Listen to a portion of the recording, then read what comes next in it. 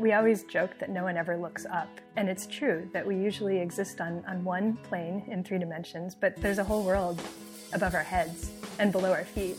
And it was really fun to look at a building. I still do this now. I look at a building and I think, that's funny.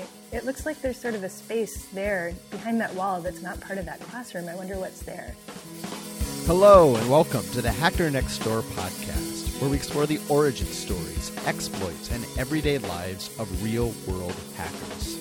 I'm your host, Jeremy N. Smith, and this series is my chance to challenge stereotypes and examine the human side of this extraordinary activity and profession, who hackers really are, and how hacking really works. My guest today is Liana Lareau, a veteran of one of the world's oldest hacking traditions, so-called roof and tunnel hacking at MIT. She's also an industrial fire and light artist at Burning Man and an assistant professor of bioengineering at UC Berkeley, which means she's hacked everything from elevator shafts to the human genome. I asked her to speak with me at the suggestion of her former MIT classmate, Alien, the hacker protagonist of my book, Breaking and Entering, and because I wanted to understand hacking's little-known origins and what motivates and inspires non-computer hackers, plus the diverse ways they can create mind-blowing art. Liana supplied that and more with grace and candor. Listen to her a minute, and you'll be impressed by how level-headed she is. Listen for another minute, and you'll realize how cool it would have been to be a classmate of hers, or how cool it could be now to be one of her students. Welcome to the podcast, Liana. Thanks. Hacking at MIT predates the invention of computers. What is a roof and tunnel hacker? Roof and tunnel hackers are people who are really curious about what's around them, and they want to get to places that maybe most people don't go and maybe you're not supposed to be. So these are physical spaces. Yeah, physical spaces. And there's also a side of it that involves maybe accessorizing those spaces by putting interesting pranks or interesting objects where people wouldn't expect them. How old is this tradition, and how did you discover or get recruited to do it? Oh, I mean, it's decades old. I really don't know when it started, but I know that it's been a huge tradition at MIT for generations. And when I got to MIT as a freshman, the very first thing I did during orientation week was go on an Orange tour. And that's an unauthorized, off-limits tour of campus that goes to rooftops and sub-basements and steam tunnels. And many freshmen are taken on these tours. And so I stumbled into this and I was completely hooked. Why is it called an Orange tour? I think when they started, the tour guides, so that they were easily visible, wore orange jumpsuits that somebody had gotten from the Howard Johnson's chain. And those orange jumpsuits were really visible at a distance, and so the freshmen knew to follow the people in orange. But eventually this caused a problem because, unfortunately, the campus police also knew to follow the people in orange. And so after it became clear that the orange marked you as the person in charge, they switched to wearing all black to blend in a lot better. If you do this activity, is it public, like being on the school newspaper or soccer team, or do individual participants generally remain anonymous outside the group? It's anonymous, and it's pretty secretive. So we're doing things that are technically illegal, although really not super illegal in the context. But it's anonymous because we're not supposed to be there. And it's also anonymous because there's a big tradition of really not taking a lot of credit for your accomplishments. It's supposed to be these anonymous groups working in the background, not things that you put on your resume. So I want to try to picture this. I mean, even if the hackers themselves are generally anonymous, the most famous hacks, at least, are, as you said, extremely clever pranks that other people can see. What are some examples of that? Well, I think the one that's probably the best known is the police car on top of the dome. So MIT has these 2 large stone domes on its main campus. And in the 90s, I think early 90s, hackers put what looked from a distance to be a completely accurate police car, complete with flashing lights on top of the Great Dome. And how did they do that? Engineering. They did it in parts. They brought the car up in components and assembled it all up on the roof. And did they do this? Clearly they couldn't do this at daylight. So you have to be able to pick a lock. You have to be able to climb up a ledge and onto a dome. You need to be able to disassemble and assemble a car in the dark, carrying 50-pound backpacks that probably took a little practice. What was the practice or prep you think for a job like that? Yeah, I mean, I wasn't there for that, but yeah, exactly what you described. I mean, there's a lot of moving pieces. There's a lot of things you have to figure out ahead of time. How are you going to get these bulky pieces up to the roof? Can they fit up through the hatch that gets there? Do they get pulled up the side of the building? And I think part of what makes hacking so much fun from the inside is figuring out these technical challenges. And part of what makes it so cool from the outside is looking at things that look like they might have been almost impossible to do. I mean, it sounds like a ship in a bottle, except it's a police car on a dome. It's like that times a million. You have to have this super ingenuity, but you also, I would think, just the man hours or woman hours would be immense for a hack like that. Absolutely. Yeah. I imagine that they prepared for months. I imagine that they had different people sorting out the different components, solving each of these individual problems, testing out approaches. I know that the hacks I've been involved in were sometimes incredibly time consuming and involved really a lot of advanced planning. Is there an example of that you can share from your own experience? Yeah, one of my favorites for a lot of reasons was when we made the elevators in the student center talk. I'm listening. Okay, so we wanted to make the elevators talk whenever the elevator hit a floor, but we also didn't want to cause any problems with the elevators. It seemed like a big safety concern, so we didn't want to hack into the actual electronics controlling the elevator. And elevators in general are something that hackers are very, very careful about because they are actually very dangerous. And if I could go back in time, I might tell my younger self not to do this. But the idea was that instead of hacking into the elevator circuits, we would put a sensor on top of each elevator that would detect what floor it was on based on little patches that we had taped to the elevator shaft at different positions. And then when it detected the patch for instance, the third floor, it would say something witty. Now, the idea was pretty simple, but the implementation took a lot of work because we were not yet full-grown engineers. We were figuring a lot of things out as we went. So somebody designed a circuit board. This was before the days of Arduinos and microcontrollers that made this really easy. So somebody designed a circuit to play these little bits of sound when it got to each floor and set up the sensor circuit. And then other people figured out how to get on top of the elevators and how to adjust everything. And so to get the whole thing working, we did not use the best engineering processes in designing the circuit. And so I ended up spending 2 full nights sitting on top of an elevator, adjusting it so that it had the right sensitivity for every floor. I mean, I was going to say, even if you had the technology perfect, you still have to somehow get inside an elevator. And when I say inside an elevator, I guess I really mean inside and outside an elevator, inside an elevator shaft. Yeah, exactly. And that was the hard and sort of scary part. And you're 18, 19, 20, 21 years old. This is the kind of cohort that's doing this? Wow. Definitely. What was the kind of reaction and how long did it last that your installation was up? It was great.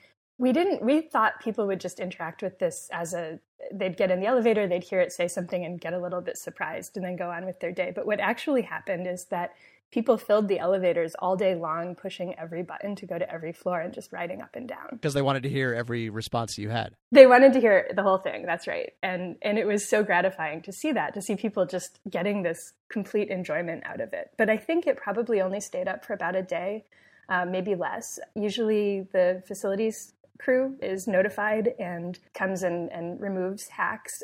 Sometimes hackers leave instructions for how to remove things safely because the last thing we want is for somebody to get hurt while they're doing their job cleaning up after us.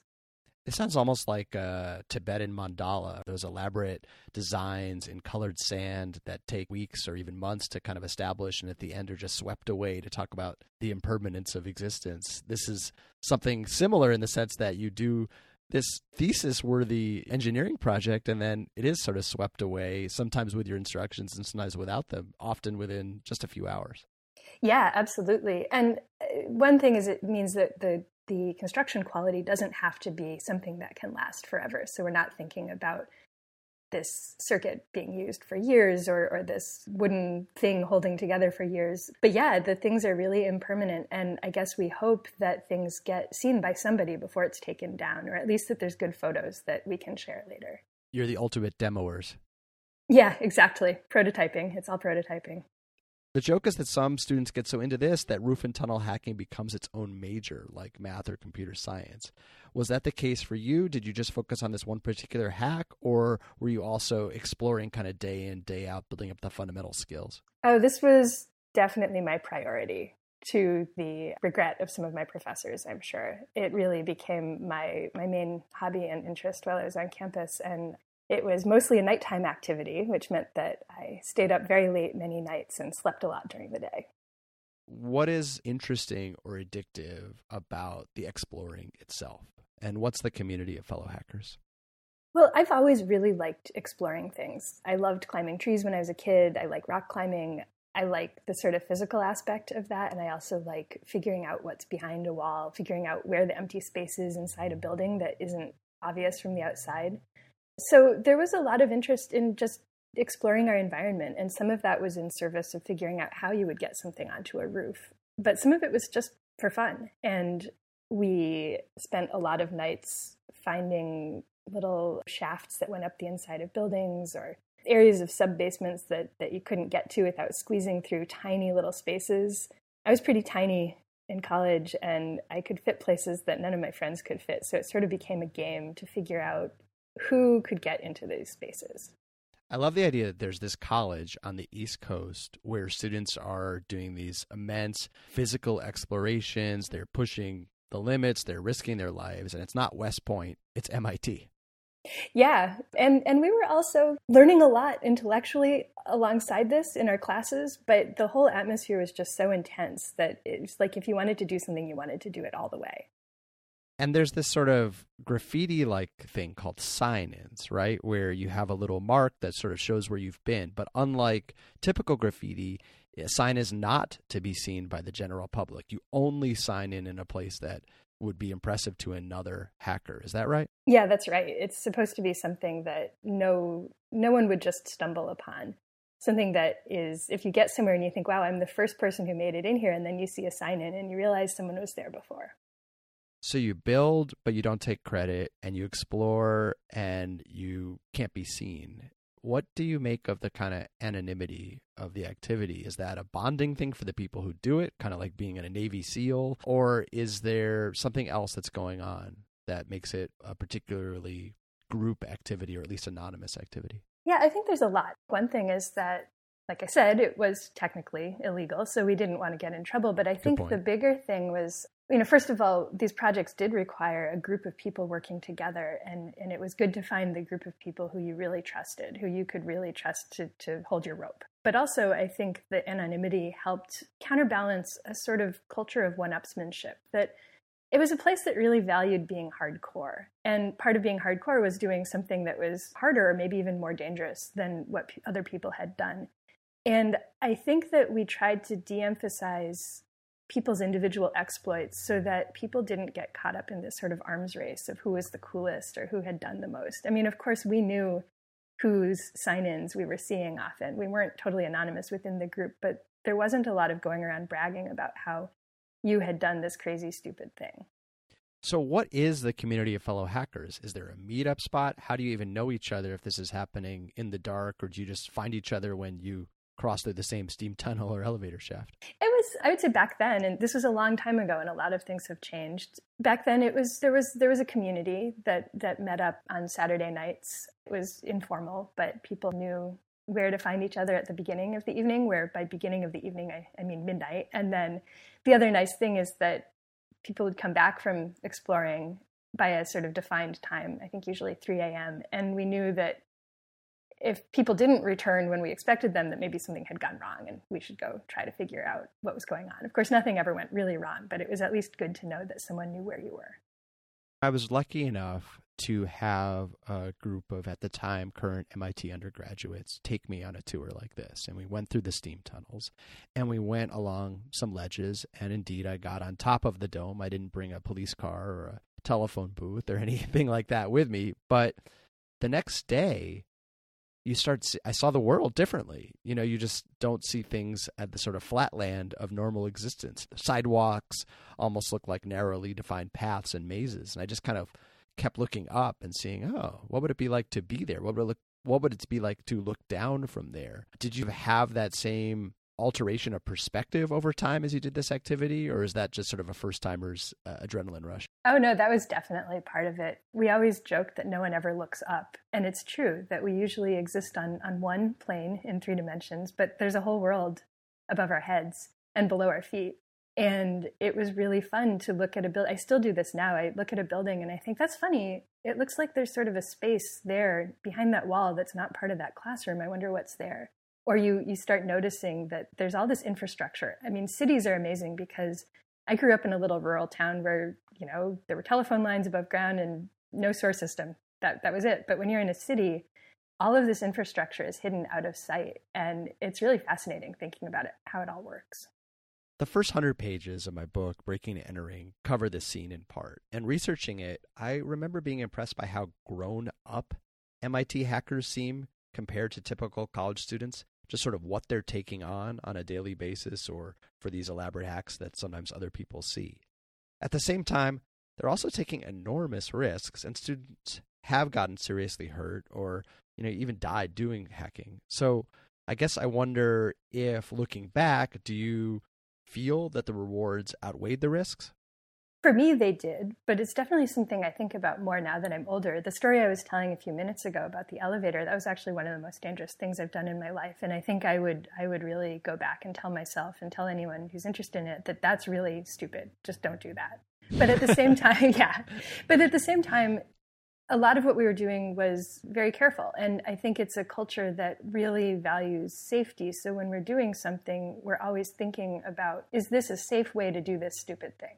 What's the way that we can sort of reduce the risk the most? And people prepared a lot for things. I think that it is still pretty dangerous. And of course, that's why we're not supposed to do it. You graduate and get into serious academic science, but you also channel that hacker energy into building crazy industrial art. What are some of the pieces you've helped create, and how do they connect to your earlier MIT hacking? Yeah, it was really great. I had left MIT, I went to grad school at UC Berkeley, and I realized I was missing this sort of creativity and this sort of group effort to make something amazing. And then I stumbled into some Burning Man art projects that I'm in a group called Ardent Heavy Industries that is most famous for something they did before I met them. They made Dance Dance Immolation, which is the game Dance Dance Revolution, the arcade game where you dance. But in this version, you wear a full aluminum coated proximity suit, and when you make mistakes, a flamethrower shoots you in the face. This sounds like, I don't know, James Bond, Austin Powers, something like that. Yep. Yeah. Well, so that was, I think it's in the Guinness Book of World Records as the world's hottest video game. But that was a few years before I met them. And then more recently, we've done a few things I was just so excited to be part of. A few years ago, we did a piece called Straight Edge. And Straight Edge was an installation at Burning Man that was essentially a 3-mile long series of fence posts with LED lights that let you see the curvature of the Earth. So we know the Earth is round, but until you see it from space, you really just don't know that. And there's this effect called the overview effect, where astronauts, the first time they look down at the Earth, they see it as this whole entity. It's a totally different perspective. And of course, we can't get that here on Earth without going to space, or so we thought. But we thought maybe we could at least do something that would help people see the scale. And so the idea was that we measured out this really long line of lights, and then we had one line of lights that followed the curve of the Earth, just like you would normally see as the flat surface. And then the other line of lights was a tangent to that. It was a straight line that sort of goes straight off of the surface of the Earth, and you could see how far those diverged. So over the 3 miles of this line, the difference was about 5 feet. So that's how much the Earth curves. It's like you invented, or didn't invent, but made manifest non-Euclidean geometry almost. Yeah. Well, it was really, we had no idea, like how much does the Earth curve in 3 miles? So I loved doing that, and I loved watching people interact with it and figure out what we were trying to show. And for people who don't know, how would you describe Burning Man in brief, if possible, and where does industrial light art fit in? Yeah, so Burning Man is a big festival. It started as a gathering of sort of free spirits and like intense people. I mean, exactly, honestly, the type of people who turned out to be MIT hackers. When I was an undergrad over 20 years ago, a lot of my friends from MIT went to Burning Man back then, when Burning Man was a tiny little thing. But it's now grown into a festival of about 80,000 people. So it's a temporary city. People come with only what they can carry in their car, and they build up all of civilization by their own rules. We try to see how much of the outside world we can get rid of, and how much of civilization gets reconstructed when you build a temporary city of 80,000 people for a week. And part of that is the art. So people really like to push the limits. It's in this desert in Nevada that's a totally flat, dry lake bed, nothing around for miles. So you can set things on fire, you can do these incredible big fire art pieces without harm to anything. Nothing is going to catch on fire. And people have used that extreme environment to really do some amazing large-scale art installations. So you go from police car on the dome to city in the desert. Is there a connection you make between the hacks you did at MIT and hacking and the kind of art? Is it a form of hacking as you see it? Yeah, or maybe the hacks we pulled were a form of art. I think that both of them are inspired by trying to get people to look differently at the world around them. And with this whimsical, absurdist sensibility that's just like, who expects to see a police car on top of a building? Who expects to see a video game that shoots you in the face with a flamethrower? It sounds like if roof and tunnel hacking was its own major, this was its own PhD for you. Yeah, I guess that's one way to think about it. And it definitely felt like the sort of the grown-up version in a way, because the resources we had were so much bigger for Burning Man art. I mean, the budget is a lot larger. The level of engineering is a lot more serious. The need for safety is a lot higher, because when you're working with something like, flamethrowers, you really want to be safe in how you do it. And so there was a lot of appreciation for very serious engineering. And that really spoke to everything I had learned as a hacker at MIT. And on the upside, you don't have to do it in secret in the same way. You're not actually dodging campus police while you're setting this up. So it doesn't all have to happen between midnight and 3 a.m. Yeah, that makes the job a lot easier. Although we replace the need to do it secretly in the middle of the night with the need to do it in a 100-degree desert with no sanitation. I remember talking to a friend who went from wildlife biology to marine biology, and he talked about doing observations and experiments underwater. And he's like, everything we do would be extremely simple if it wasn't underwater. But because it's underwater, it's impossible. It takes forever. Yeah, I do feel like sometimes this is really just the art form of making your life as complicated as possible. And actually, my art group, Art and Heavy Industries, our motto is engineering solutions for problems that don't exist. Brilliant. So you're also, of course, a bioengineer. You lead a research lab. In layman's terms, what do you do?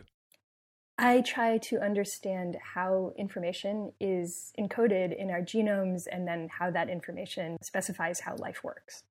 So you really are hacking the human genome. I am hacking the human genome. I'd say that I'm mostly focused on the reading side, not the writing side. But in a bioengineering department, there's definitely a lot of interest in how we can apply what we've learned with all of this basic science research into starting to maybe repair DNA mutations in disease or design new forms of microorganisms that can do specific things that we'd like them to do, like digest plastics. Whoa. Do you see your outside hacking as a totally separate interest, or does your experience at MIT and Burning Man inform and even help you in your work in the lab? I'd say the main thing it helps with is actually project management, team thinking, accomplishing big goals under pressure. Those have all turned out to be really valuable lessons.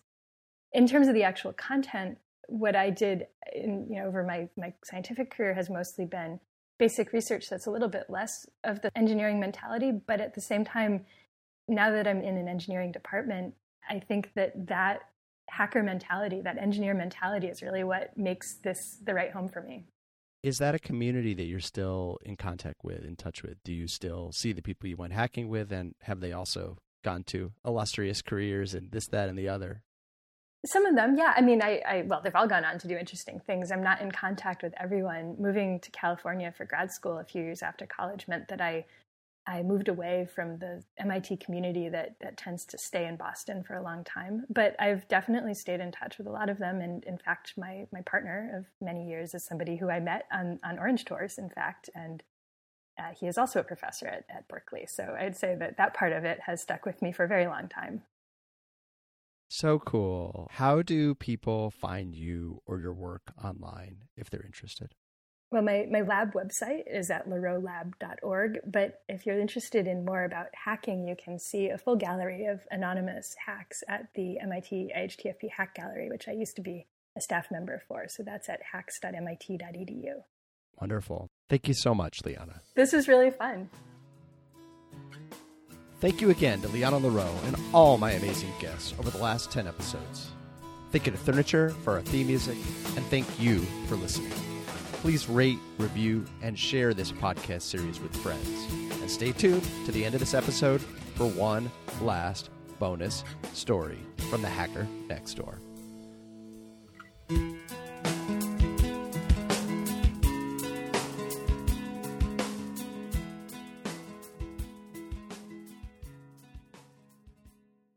Can you share a story of one more hack that you were part of that you really liked? Yeah, I mean, one of the things that was the most fun and the most whimsical and also the most fun engineering-wise was one year for commencement, the speaker was the head of NASA, and we decided that we should welcome him in some way. And so we celebrated commencement by floating a helium blimp, free-floating helium blimp over graduation, and then at a certain point it released its payload of dozens of stuffed animal beavers with little MIT parachutes that parachuted down on top of graduation. The beaver, of course, being the mascot of MIT. The beaver is the mascot, nature's engineer. And it was just such an amazing moment seeing this whole thing work, where remote control released the beavers, they floated down over the crowd, and it was right at the end of graduation. And so people started seeing these little parachuting things coming down towards them, and they started running to catch them. And unfortunately, the wind caught them, and they were drifting over Killian Court and into the Charles River. And there's a road there, Memorial Drive. And at first, the police were trying to stop people from running across the road to catch the beavers. But eventually, they gave up, and they stopped traffic so that people could run to try to catch parachuting beavers at the end of graduation. And that was just such an amazing moment.